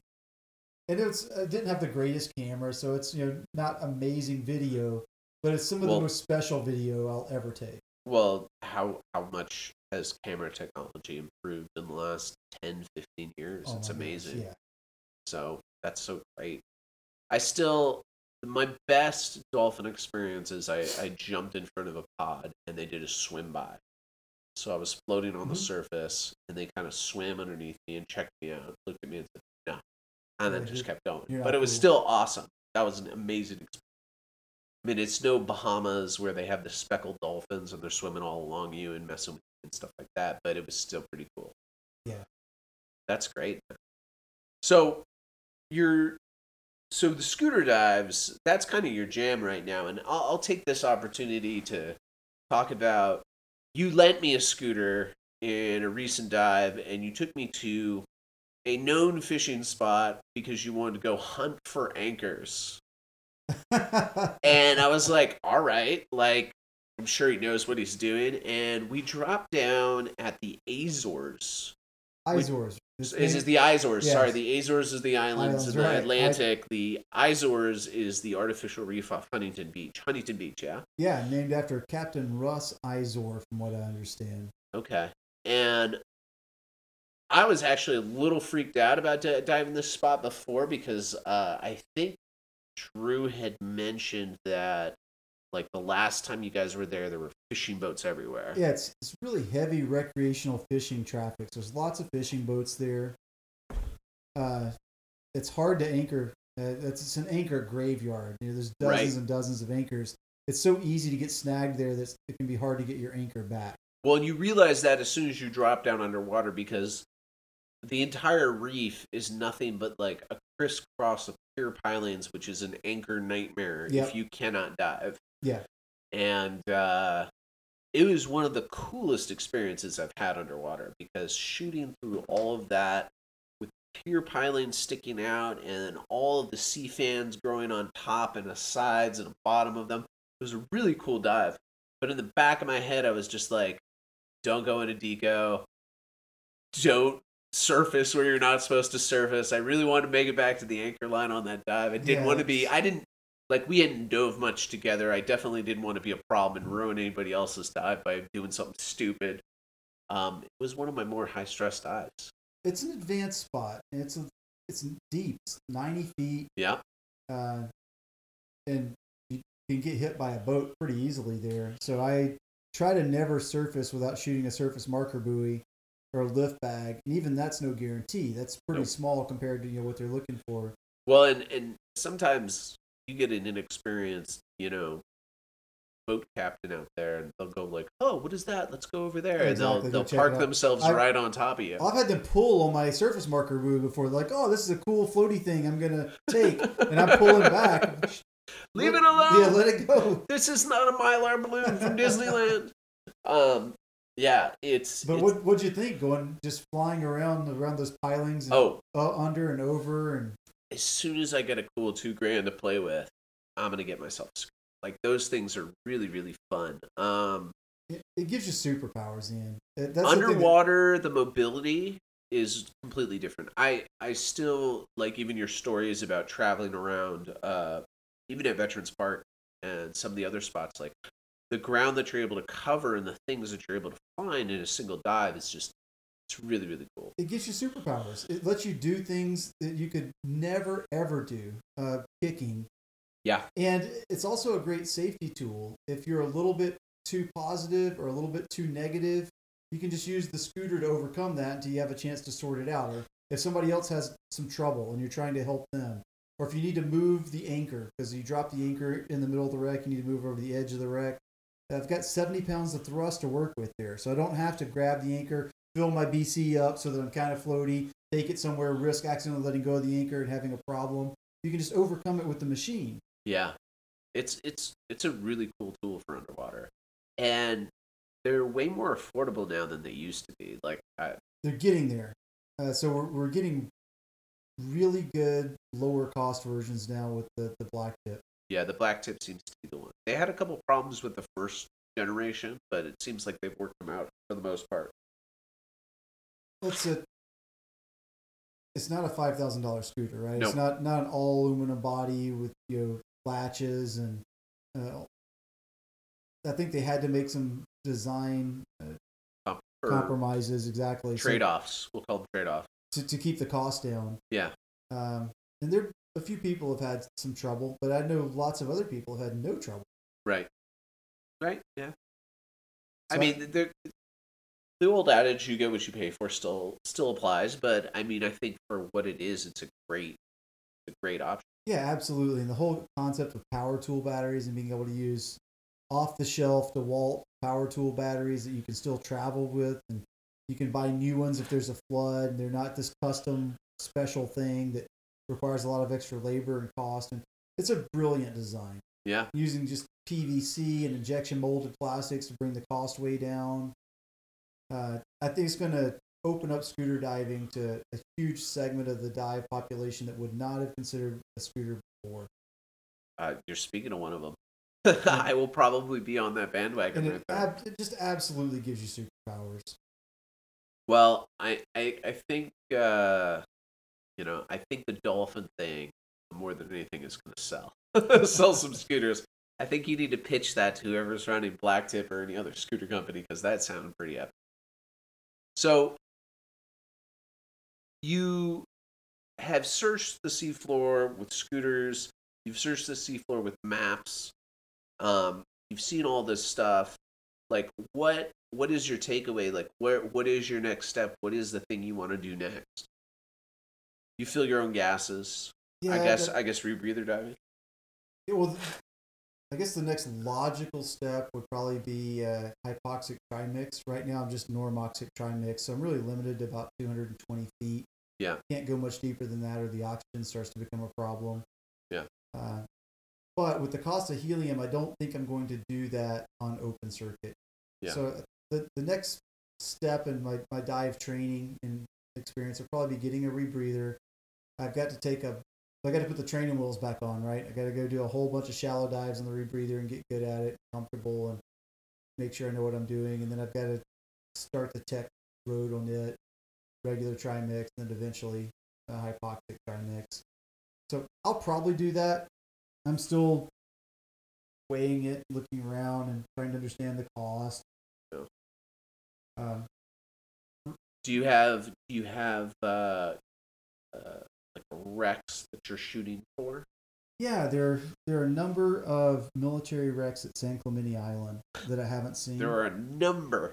Yeah, That's their target practice land out there. Yeah, but there's some just spectacular wrecks, some destroyers out there, the Burns, the Vammon. Yeah. That are. And what kind of depths are we talking? Like 250 to 350. Yeah, deeper. Yeah. And I'd really like to see those. And the Mount Everest dive for me is the Matterhorn. I really want to go to the Matterhorn one day.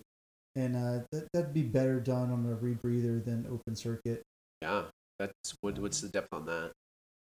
Well, the top of it is almost recreational, like 130, 140, but it's just a tiny little pinnacle. This looks like a upside down ice cream cone, right? Yeah. And then I think the first little plateaus are in the 220-ish, 240-ish sort of range. So you need to be able to do mid-twos to do a meaningful dive there. Okay. And where is that located? On the other side of Santa Barbara Island. Oh, is it? Okay. Yeah. And so it's a seamount. What kind of stuff is down there? Like, is it more to see if you can get down there, or is it more like there's actually really cool things to see when you get there? Because those are two different goals in tech, right? Yeah, it's absolutely covered in life, from what I understand. I mean, covered in what? Covered in life. It's just okay. Yeah, just solid Coronactus and Metridiums and just life on top of life. And I would like to think there's fish around. I mean, I've seen some dives where there's almost no fish. I read old reports where there are tons of fish. So I don't know if the fishing pressure has changed the nature of the spot or what. Those deep sea seamounts seem to be pretty loaded, from what I can tell. You would think if some cool stuff was around, that's where it would be, right? Yeah. But I mean, people talk about Tanner's Bank and they talk about Cortez Bank. Yep. These are the same kind of concept, just seamounts in the middle of the ocean. Yeah, I want to dive those with a scooter and with a buddy, so I can travel a little bit. Those places are notorious for hunting. Like, those are some of the best hunting spots you can go to for lobster, for white sea bass, for all kinds of stuff. So I've still got some runway. I've never done those spots. The deep wrecks at San Clemente I'm really interested in. Santa Barbara Island is a beautiful place. And it has fantastic bathymetry, like 1 meter resolution. Yeah. So you can make maps of this place and see every little rock. And there's some ledges there that just run for some large fraction of a mile. And on a scooter, it'd be amazing. You could just drop down on the ledge and just cruise till your turn pressure and then come back. So nav would be easy. And guaranteed you're going to see sharks and black sea bass or really cool stuff. So yeah, I've heard. I've not seen it myself because the 2 times that I've been out at Santa Barbara Island, the conditions were not so that it would be doable. But I've heard that like there's a wall on the kind of southwest side that near the arch where you can drop down, and it's just a sheer wall that goes, to nothingness, and it's supposed to be a pretty epic dive. The maps for the place are unbelievable. We've got to spend some time on computers sometimes just so I can show you. Yeah. Yeah, places like that where you've got some natural feature that you can just follow. Yeah. For the perfect scooter. Yeah. Cover huge ground. Gosh, I can imagine. But you go out to those things too. You could roll up with a scooter and run into a white shark. Eat pretty easy.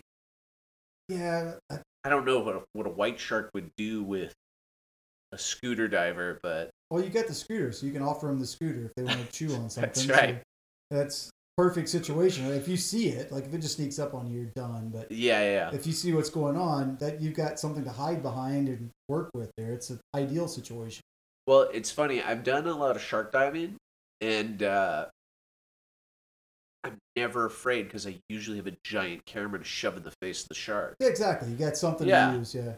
It's like, back up, buddy.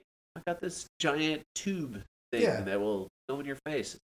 It's different. That's a good point. Well, the cool thing about white sharks is they never eat anybody. I don't know of a single case where a white shark has consumed a person or bit them multiple times. It's usually one big investigatory bite, and they figure out you're not what they want, and they move along. The people that get gotten are the ones that it's the investigatory bite is different than like the strike bite, right? Yeah. Like the people who get gotten, like, and there's some pretty gnarly stories up in Northern California. That seems to be the spot where like spear fishermen got it. Like there was a show that went through all this, the shark terror shows. Yeah, it's. And there was a guy who got lost his head. Randy Fry, right? It took his head off. Is that the one? I believe that was his name. I hope I'm not messing that up. But yeah, I think it was Randy Fry, and the investigatory bite removed his head, and obviously you can't recover from that. But they found the head later, and they found the body. The shark didn't eat him. Like the bull sharks in the Gulf of Mexico, they'll like bite your fingers off, and they'll come back and bite your buttock off, and then they'll go for your calf, and like they're trying to eat you. Yeah, and that's terrifying. Well, the bull sharks will eat anything. They found all kinds of stuff in those guys. That thing's trying to consume you. I just don't know of any cases, and there may be some, but I've not heard of a white shark trying to eat someone. It's always like mistaken identity. Yeah, we're apparently the white sharks were just not fat enough for them. Yeah. Which, if there's a silver lining to getting attacked by a shark attack, it might make you feel skinny. Yeah, well, give them a little nibble, a scooter, or camera, and then they're probably like, oh, okay, this thing has got all sorts of issues. Let me move along. Well, it's crazy too. You see people down in the Bahamas at Tiger Beach, and they're dancing with those tiger sharks. Like tiger sharks too, man. Those things will eat anything.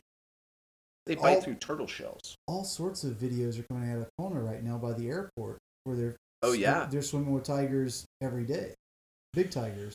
Ooh. And I went looking for them there a couple of times and never saw them. Really? I want to go back now.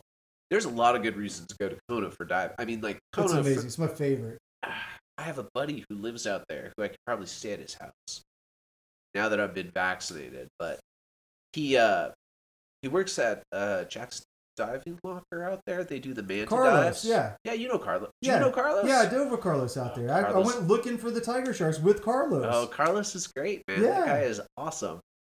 He got his dive master working for Ron Fredette that you were talking about at CDC earlier. He got his instructor certification in my class. Like he was shadowing Ron. Yep. Or the class that I was certified in. If that gives you anything of a timeline. So we started about the same time in California diving then. Probably, but I think you were more experienced than me. Because I got certified in 2008. Okay. So maybe you were a little bit faster. Yeah, just a handful of years. Yeah. And Carlos, like, he was in on our class, and I had the most bonehead mistake in the class. Like, I was a goofy student. I had not paid attention to something in the booklet, and everything was in meters. So I was trying to convert from meters to feet. I thought this was part of the test. It was the dumbest thing ever. So all my answers to the test, which was in feet, was wrong because I was like, oh, it's close. Maybe that one. So dumb. And I was like, oh, like my questions were in meters. These answers are in feet. I just assumed I was supposed to convert him, and the guy was like, Ron, no sympathy. Just like, oh my God, what am I dealing with here? So he let me do the questions over, and of course I passed, obviously, but such a bonehead move. But yeah, Carlos, I used to dive with him. Carlos, he introduced me to Claudette. Yeah, I took him out on my boat at least once, maybe a couple times, and dove with him in Hawaii. Mellowest diver. Yeah, super cool guy. Yeah. Ah, that's funny. So you guys didn't find any? Did you do the manta dive out in Hawaii? I did the manta dive years ago, and then last time I was in Hawaii, I did the snorkel because my daughter was with me. How was it? The snorkel is better. You like the snorkel better? Way better. Why? Because you see more. You're looking down, so you see everything. Whereas if you're parked on the bottom, you're just kind of seeing the fire, the fireplace or whatever they call it, all the lights. Oh, the lights on the pyramid pointing straight up. And we saw more mantas, and they were actually touching us. They were rubbing. They were doing loops so close. They were rubbing their belly to our belly on almost every loop. No way. It was ridiculous. We saw way more mantas, and they were closer. I just had a fantastic experience, and my daughter was there, and she was having a blast. She was about 8 or 9 or something. I have very experienced divers tell me that is their favorite dive they've ever done. Yeah, it's amazing. It's one of the most beautiful things you can imagine because you got all these lights that are shining straight up from the structure they put down there to attract the mantas. Yeah. And then you've got the surfboards up top with lights on them shining down. So it's just this light show, all this rave almost, and some lights are different colors, and you get these giant mantas going by. One of them's like 16 feet. Wow. Fin tip to fin tip. That's And it's such a gorgeous thing to encounter. So that is one of the places I want to see mantas, and then I want to make it out to Socorro. Yeah, I'd like to do that too. That one seems like a great place to go. I'm such a big animal person and such a wide angle person. And so many of my friends are into, I don't even call it macro anymore. I call it underwater microscopy. We've got friends who are taking pictures of things like skeleton shrimp. Dude, the size of a grain of rice. And they're all excited about it. And they're nuts over this little thing that they found that I would never see without a magnifying glass. And they're perched over the same little spot for 5 or 10 minutes, taking pictures of this little grain of rice animal. It's microscopy. You don't get a sense of the underwater world from that. And it is, listen, there are people who are into tiny stuff, and there are people who are into big stuff, and then there's people like myself who I like to float between both. Like, I like some of the small stuff. It's really cool. It's interesting. They look weird. But the big stuff is so much fun, too. I enjoy the photos. I like seeing it on a nice 24-inch monitor. You got this thing that's normally invisible, and now it's filling an entire monitor, and it's cool. You can see what it's like. But wide angle tells the story. That makes you feel like you're in the water. And I would say most people like wide angle. I talk a lot about Veterans Park, but the wide angle vision of Veterans Park is usually not that good. Yeah. You have to be looking for something small. You got to have the squid run in full effect. Sometimes the tunu crab whenever they're in. Those are kind of fun. See some sea lions or something. Yeah, well, occasionally you see. I mean, we had a couple of days there where we were seeing prickly sharks. And every once in a while, somebody sees a thresher. So. Yeah, what's that ratfish? Was it file-tail ratfish? I have not seen a file-tail ratfish. Claudette saw one. Oh, did she? Yeah, at Vets. Wow. Almost everything has been seen at Vets. Yep. You've got like 6 gills or 7 gills, and the prickly shark, and all sorts of stuff come through there. Like, so it's got the connection to the deep water. Well, I think it's the canyon, right? Yeah, it's the canyon. Things are in the canyon, and they just like, hey, I'm going to swim up slope and see what's going on. And if divers are there, you get to encounter these weird creatures. It's also probably just time in the water. There's always somebody diving there. Yeah. And it's the same thing if you go down to San Diego. You go down to San Diego, their canyon We'll see all kinds of crazy. I mean, they've seen a Humboldt squid there, right? Like that's pretty crazy. I tell you, a magical place that doesn't get as many dives as it should, and that's Malaga and Haggerty.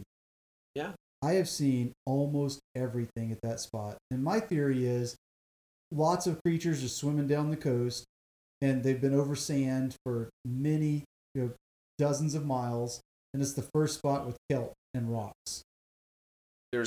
People don't realize it. There is a lot of gray whales. Once drone footage became available to people, there's a couple people that I follow. They get so many gray whales coming through that kelp, like beautiful scenes, like National Geographic level, with basic drones of these beautiful gray whales swimming through that area, and it's awesome. It's just awesome. Yeah, the problem is Viz isn't great there, except for a handful of days a year. But if you can catch that spot on a good Viz day, it's beautiful. I mean, on the same dive, I've seen multiple bat rays, shovel-nosed guitarfish, just all sorts of other They get tope sharks out there. Yeah. Oh. I've seen baby black sea bass there, or medium, not a baby, like a medium size, like 2 or 3 footer. Right. Yeah. Yeah. I mean, again, it's just like if you put your time in, you'll see stuff, and it's hard. Like there's so many people who just want to go that one day and see it all.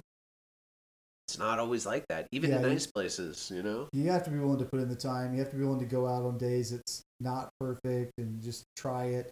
If you wait until the weather is perfect and if you can stand on the cliff and see the bottom and it's bright, sunny, you're not going to get enough days in your lifetime to see all the cool stuff. You just got to go out there and give it a try. Some of my best experiences are on days where most people decided not to dive. Yeah. I don't know why it's that way, but it is that way, and it's important. Well, Ross, we have covered the gamut of stuff tonight, and I really do appreciate you sitting down and having a chat with me. This has been great, man. Yeah, we should have talked about the gillnet story, though. So that's one thing we didn't Before we go, you have this little piece of gillnet on the table here. What happened? So back to the mapping. So I would during the week I would make a target list of things that looked interesting on the data, and we talked about driving the boat over it. Right. Well, I was out with Steve Lawson one day, and we had this target out not far from Izores, and we drive over it, and there's tons of fish, and there's a hard bottom. So I think, okay, this might be a wreck, and we drop anchor and we go down, and Viz was terrible that day. It was maybe 8-foot Viz. Oh. And what I find is a gill net all bunched up, and our anchor line's going down into it, and our anchor's sitting in it, and they're dead sea lions stuck in this gill net. And the Viz was so bad, you had to be right on top of it to see it. You get right on top of it, and there's this giant decaying sea lion, like your size, right there in the net. And you know what? The first thing that goes on those guys is the soft tissues, so all their eyes are eaten out of it. Yeah. Oh, jeez. And I see like cormorants in it, and I'm thinking, oh, this is like a hellish scene, and the anchor is going to be stuck in this thing, so we've got to get the anchor out. So I'm being very careful not to get snagged. I'm trying to get the anchor out. So we sorted out, managed to get our anchor, and I told everybody on the bulletin boards we were talking about, hey, we've got a problem. There's this gill net out there. And in my mind, I thought maybe it was a 50-foot long section of it that was snagged on some rocks or something. And I thought, okay, I'll get 6 divers. And we went down with cutting tools and stainless steel wire. And my idea was we would roll this net up and then put stainless steel wire around it and tie it so it couldn't keep killing. And maybe we could recover it if it was a small enough piece. Right. So go back a couple weeks later, a couple different boats with this idea. And we caught it on a beautiful Viz day, 30, 40 foot of Viz. Nice. And we get down there and find out that this gill net, one little section was snagged on the rocks, and then the gill net just went off into infinity. We swam for 100, 200 yards maybe, and we were still following gill net. And it was just dead sea lion after dead sea lion and cormorant and fish. And this thing had just been killing for who knows how long. Oh my God. And the second day, the Viz was really good. We did a couple dives on it. And there's lots of good pictures. Elaine Jobin took fantastic pictures. And there's some pictures of me on one side of the net, holding it in like a dead sea lion in front of me. She's taking these pictures because she wants to show people, how damaging these nets are, especially Yeah, they're really bad. a ghost net that's been abandoned like this. And I remember thinking to myself, how can anybody ever get in trouble? This net, I'm right by it. It's very manageable. I keep it out in front of me. Famous last words. Yeah. So we realized we can't do anything. This is gigantic. It probably it had floats along the top and like a weighted cable on the bottom, and it ran hundreds of meters. So more than we can deal with. Some of those things are 5 miles long. We just needed to report it at this point. Right. So we turn around, we're getting everybody back on the boat, and I thought, okay, I'm gonna go check the anchor and make sure it's not snagged on this thing. Everybody else had went up the anchor line, they're getting on the boat. So I go over to my anchor, and it's right by the base of the net, and I'm moving it a little bit, and suddenly I feel myself get snagged. And I didn't realize it, but a current had come up, and it had wrapped the net over the top of it. So now I'm on the seafloor right by the steel cable at the base of it, and the net is wrapped over my back and is laying on the ground behind me. And suddenly my tanks are snagged, the valve on my tank is snagged in the net. And then my Goodman handle on my light is snagged in the net, and my camera is snagged in the net, and my SPG is snagged. Like everything suddenly, Everything's snagged. Wrong. Everything is wrong. And I've never had a panic attack underwater until this moment, and I was scared to death. I think I actually yelled a few times just to see if my dive buddies, because they had just left me to go up the line. I thought maybe they'd hear me. That didn't work. That just made me even more scared. Right. So I cut that out, and I grabbed my SPG to see how much air I had to deal with the situation. I could see the needle move, and that made me even more scared. And I've got a dead sea lion to my left, a dead sea lion to my right. As if some like poetic foreshadowing of that moment. I had a small, my daughter was an infant at home, and I'm just thinking, I just killed myself. Like, Jesus. What an idiot. I'm going to run out of air, stuck in this net. Everything's grabbing on me. So I managed to unclip my camera, and I just left it, done with that. And I thought, if my knife is there, I stand a chance. If my knife isn't there, then I'm in big trouble. Because knives fall out, right? There's a little pouch on your side. Every now and then you lose a dive knife. So I reached down and got my knife. Okay. So I reached back behind me and grabbed the net, and I just start cutting. And I'm cutting, and things are getting a little bit more loose. And at some point I pull my knife across my knuckle. And I bring my hand down in front of my face. There's blood going everywhere, but my finger still moves. So I thought, fingers moving, fine. Keep cutting. Yeah, priorities. Yeah, I kept cutting. I got a little bit more loose. And at some point I got loose enough that I could turn around and start to make my way under this net, and just try to use my hands to keep it up off of me, and managed to get out of that. And how far did you have to go where you're pushing this net off of you to get to your anchor line? Are we talking like 6 feet? Are we talking like 10 feet? The anchor line was behind me, and it kind of worked like the line on a pup tent, and it made a little area for me to go under. So, okay. So it folded kind of back on my anchor line. So I didn't have to go very far. After I got turned around and going, I had to deal with maybe 6 or 8 feet of it. But you're looking up at your death. Your potential death right above you. So, oh my God. So I get loose and get through this and get to the surface with just barely enough air to get to the surface. And I had a section of this net still stuck on my tank valve. That you had cut off. And that's what's on the table right now. So I keep this in this plastic bag, and I keep it with my dive gear. For years it was on the wall at my workbench over there, just to remind me to never doubt the danger. Right. Just to remind me, don't do stupid things, and don't get too confident and too comfortable down there. Because when you when you got up on the surface, how much air did you have left? Like, was it actually, like, sometimes when you look at your gauge, you think you have either more or less air than you actually have, because you kind of see what you want to see, and you're like, why did I do that? Like, in that moment, was your needle actually moving? Did you get up and your tank was like almost empty, or was it higher than that? And No. in that moment, you just thought it was that low The tank was, it was getting hard to breathe.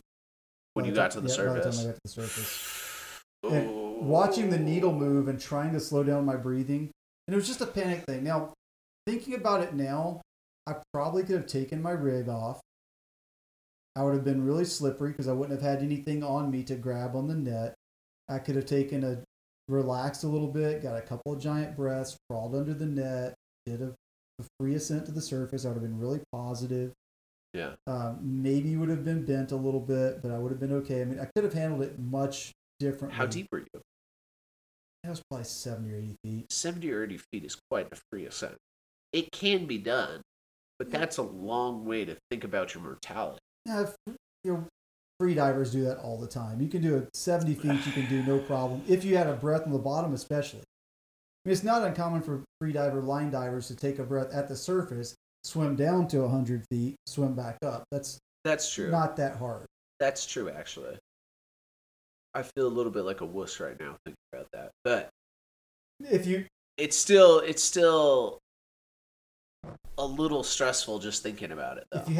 If all of a sudden you can't get air and you just breathed out, you're in a world of hurt. 70 or 80 feet will suck. Yeah. But if you could take a couple breaths and get ready, that wouldn't be a big deal.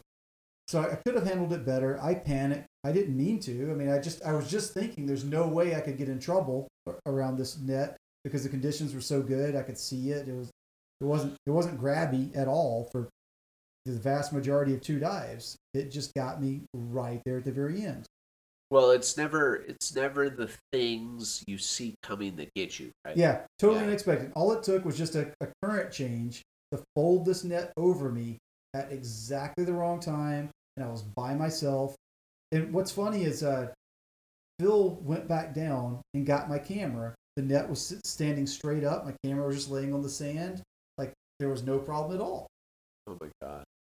Just that moment. Just that one moment got me all trapped in this thing, and I got scared, and I didn't have a lot of air to deal with the situation. I mean, if I would have had a couple thousand PSI, it wouldn't have been scary either. It was just, I was at the very tail end of a dive. I'd used up most of my air. But that taught me the perfect storm. It wasn't one thing. It was a multiple thing. Absolutely.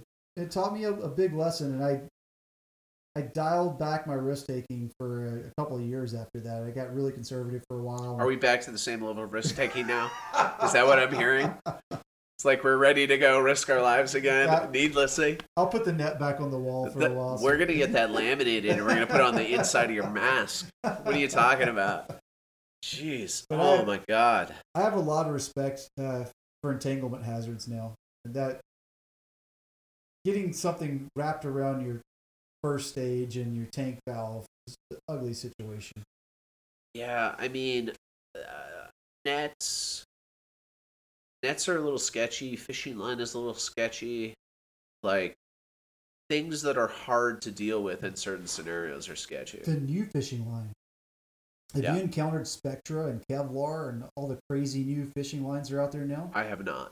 Can't break them with your hands. Oh, well, yeah. You need a line cutter for sure. Yeah. Yeah, there's high really great for catching fish. Very terrible for getting out of situations for divers. Yeah, for years, if I got fishing line, if something snagged on me, a lot of times I could just grab the line, wrap it around my gloves, and you can just pull it apart. But the new fishing lines that are out there, you're not going to be doing that. No, it's too good. So you got to have some sort of cutting tool, preferably a couple of things. You know, a knife and one of those little... the little pole cutters are really nice. The ones you can just slide a line into a thing and really easy to use. You're not going to cut your dry suit, not going to cut your wetsuit. Those are nice. You can stick them anywhere, on top of your hand or on a light, or you fit lots of places. Yeah, easy to get to. Well, on that terrifying moment of near death, I think we will end this endeavor. Again, I'm really glad you talked to me. I think we left off on the most poignant story of all of them. But thanks for chatting, man. It's really cool. Yeah, this is a fun time. Thank you.